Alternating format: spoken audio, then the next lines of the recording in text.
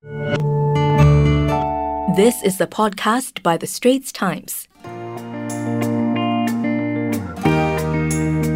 Welcome to Green Pulse, a podcast series by The Straits Times where we analyse the beats of the changing environment, from biodiversity conservation to climate change. I'm your host Audrey Tan, and I cover science and environment for The Straits Times. My co-host is David Fogarty. Hi, I'm David, and I'm the climate change editor at The Straits Times. It is the 15th of October. The world is full of amazing plant and animal life, without which humans cannot survive. Yet, nature is under threat from our rush for resources to grow our economies and cities. This week, delegates from around the world met virtually to discuss a new global deal for nature to limit the impacts from environmental destruction, pollution, and climate change. With us today is Dr. David Cooper, who is from the United Nations Convention on Biological Diversity. Dr. Cooper is speaking with us from Kunming in China, which has been hosting this week's talks, the first round of discussions before a major in-person meeting in Kunming next year. Thanks for joining us, Dr. Cooper. You're welcome. Thank you for having me. We were wondering whether you could start us off by explaining why this week's meeting called COP15 is so important and what the outcomes were.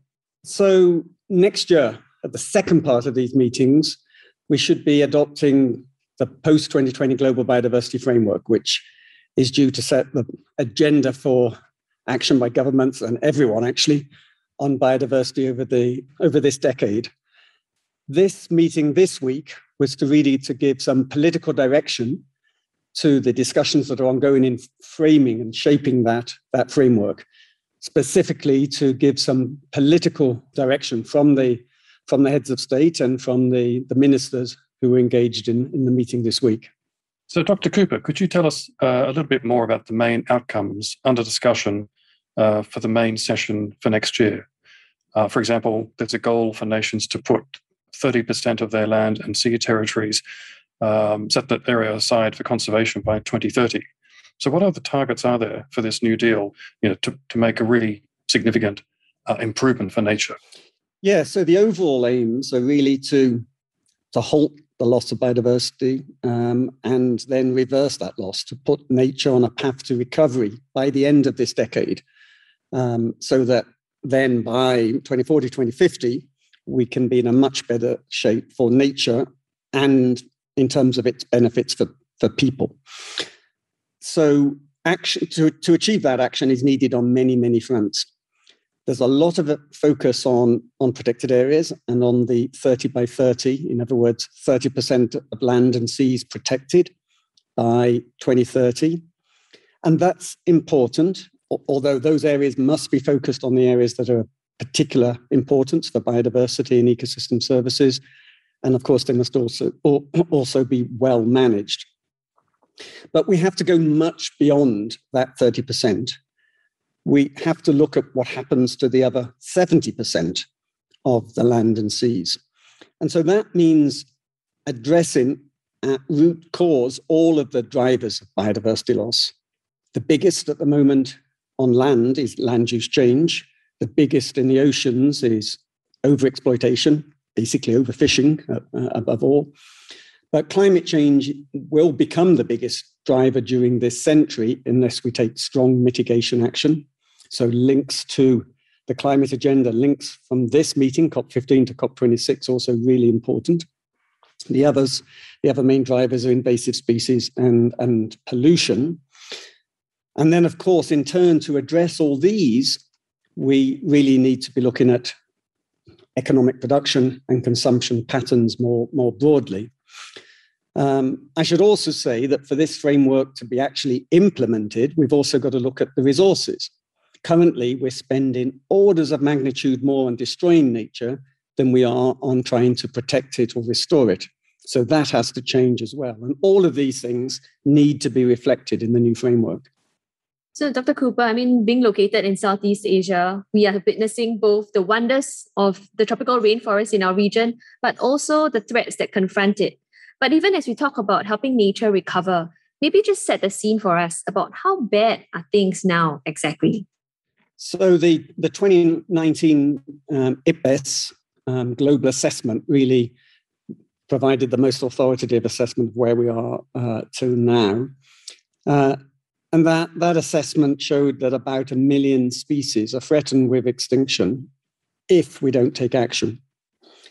It also showed that that risk to biodiversity also undermines the whole fabric of life, and it underlines all of these ecosystem services or contributions that nature provides to people that we depend on. Clean water protection, of erosion protection of coastlines, our food, our medicines. And so also this ongoing assault on nature, on ecosystems, is also increasing the risk of zoonotic disease emergence, the sort of like the pandemic we're now suffering from. So what's at stake is, the future of nature, but also the future of nature's contributions to people and therefore human well-being. But nations have known for quite a long time about the growing risks to nature. And in fact, at the last major biodiversity meeting, or COP in Nagoya in 2010, which nations had set targets for 2020. But I think almost all of those, or if not all of them, have not been met. So are you more hopeful this time that 2022 will lead to a much better deal for nature? So I certainly hope so. And I should say that really this is perhaps our last chance this decade to take decisive action. I think the targets that were set in Nagoya in 2010 were actually quite good targets, and we made a lot of progress on some of them. For instance, on protecting 17% of land and 10% of oceans. We're pretty close to those, actually. But we didn't really achieve most of the other targets. And I think this is again, a warning, going back to this question of the 30 by 30. We can achieve these targets of protecting areas without addressing the fundamental drivers of biodiversity loss. So that's where the focus has got to be. I am more hopeful for a number of reasons. One, we're seeing, I think, engagement by governments at a much higher political level. This cannot be left to just ministers of environment. It has to be driven by heads of state and government. Finance ministries have to be involved. And then more broadly, it has to be across society. So we're increasingly seeing businesses recognize that they need to do more to address this issue. We're seeing financial institutions take this on board.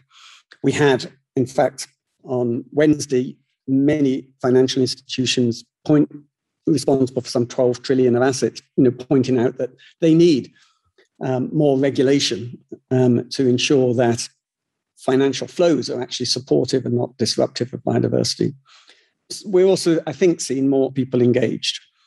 The other things that we have to do differently from last time is we have to be ready from the day this agreement is adopted next May to start implementing it right away.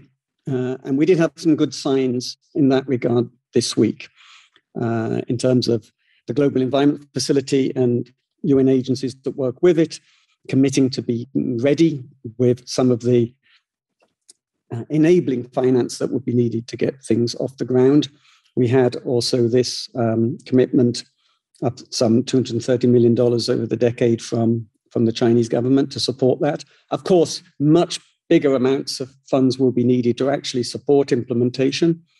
A lot of that could come from redirecting subsidies that are currently harmful to biodiversity, subsidies that lead to overuse of agrochemicals, subsidies that lead to overfishing, and of course, fossil fuel subsidies. Now, if you like what you're hearing so far, do subscribe to our series Green Pulse on Apple Podcasts, Spotify, or Google Podcasts. Like us and give us a rating. Thanks, Dr. Cooper. Earlier you talked about the financial tools that could help safeguard biodiversity. And I think one of them that's been increasingly talked about nowadays is the sale of carbon credits from nature-based solutions. And that also happens to benefit the climate. So I was wondering if you could share a bit more with us about the close links between the biodiversity and climate emergencies and shed more light about why these two are so interlinked. They're certainly interlinked. I would argue they're inseparable. Firstly, climate change is a major driver of biodiversity loss. As I mentioned earlier, it will become the biggest driver if we don't take action. Biodiversity is already suffering from climate change. And we really have to keep to 1.5 degrees. Even at 2 degrees, the impacts are at least twice as bad for biodiversity as they are at 1.5 degrees. And if you look at some ecosystems, particularly coral reefs, 2 degrees is an order of magnitude worse than 1.5 degrees. Coral reefs, a chance of coral reefs surviving a 2-degree world or warmer are pretty close to nil. So we have to invest in strong climate mitigation. So that's the first point. But secondly, biodiversity, nature, ecosystems can help both in terms of climate mitigation and climate adaptation. In fact, by investing in conservation, protecting the ecosystems we have, investing in restoration, and then also in looking how we manage the landscapes more generally, including agricultural landscapes, we could contribute about a third of the net mitigation effort needed to be close to 1.5 degrees. There are, though, some important caveats to that. I mean, firstly, there are people on the land. We need to make sure that these so-called nature-based solutions or ecosystem-based approaches are implemented with the full involvement and support of Indigenous peoples and local communities in particular, and respecting their rights, including their rights to land tenure.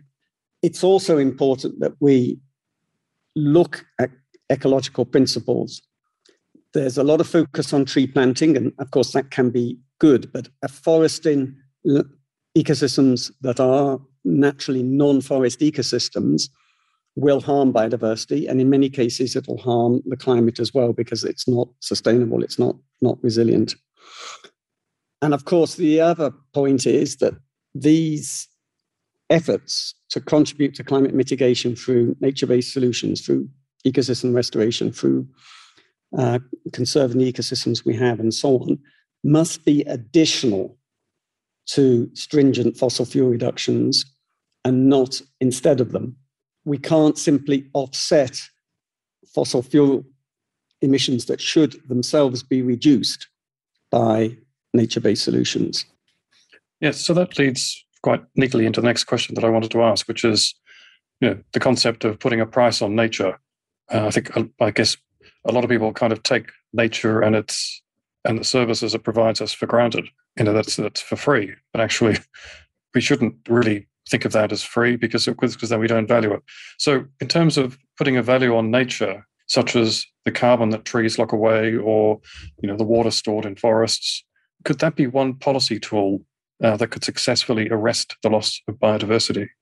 So I think it's certainly part of what needs to be done. And in fact, there's really good work going on here in China. In fact, we heard about it today at the Forum on Ecological Civilization on gross ecosystem product, which is looking at the value of the ecosystem services essentially provided by the biodiversity and factoring this in then to decision making, in particular land use planning. So this is quite well advanced here. It's been explored in a number of other countries, including the UK, Colombia, many others. And it certainly can, I think, be a useful tool for policy making.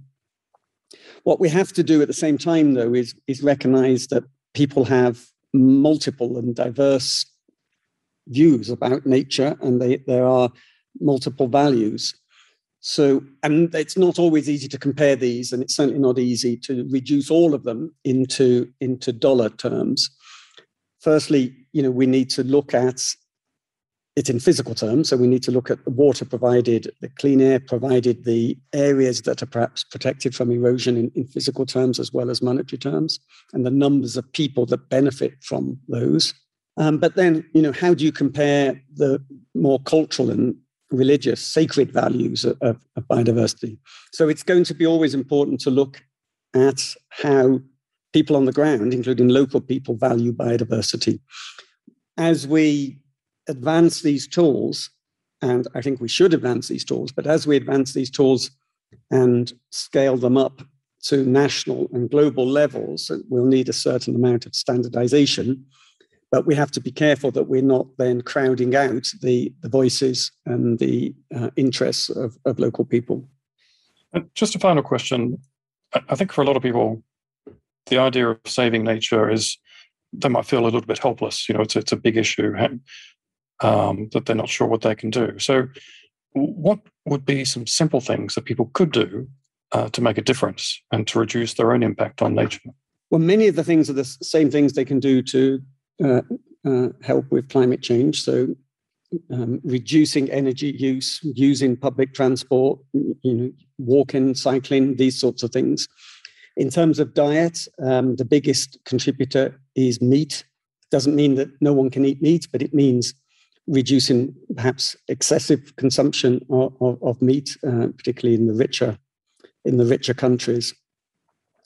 Beyond that, of course, it's important that people let their views be known, that they push for the changes that need to happen in their cities, in their regions, and in their nations. So engaging with NGOs, making sure their voices are known, voting, all of these are important things as well. Thanks so much for joining us today, Dr. Cooper.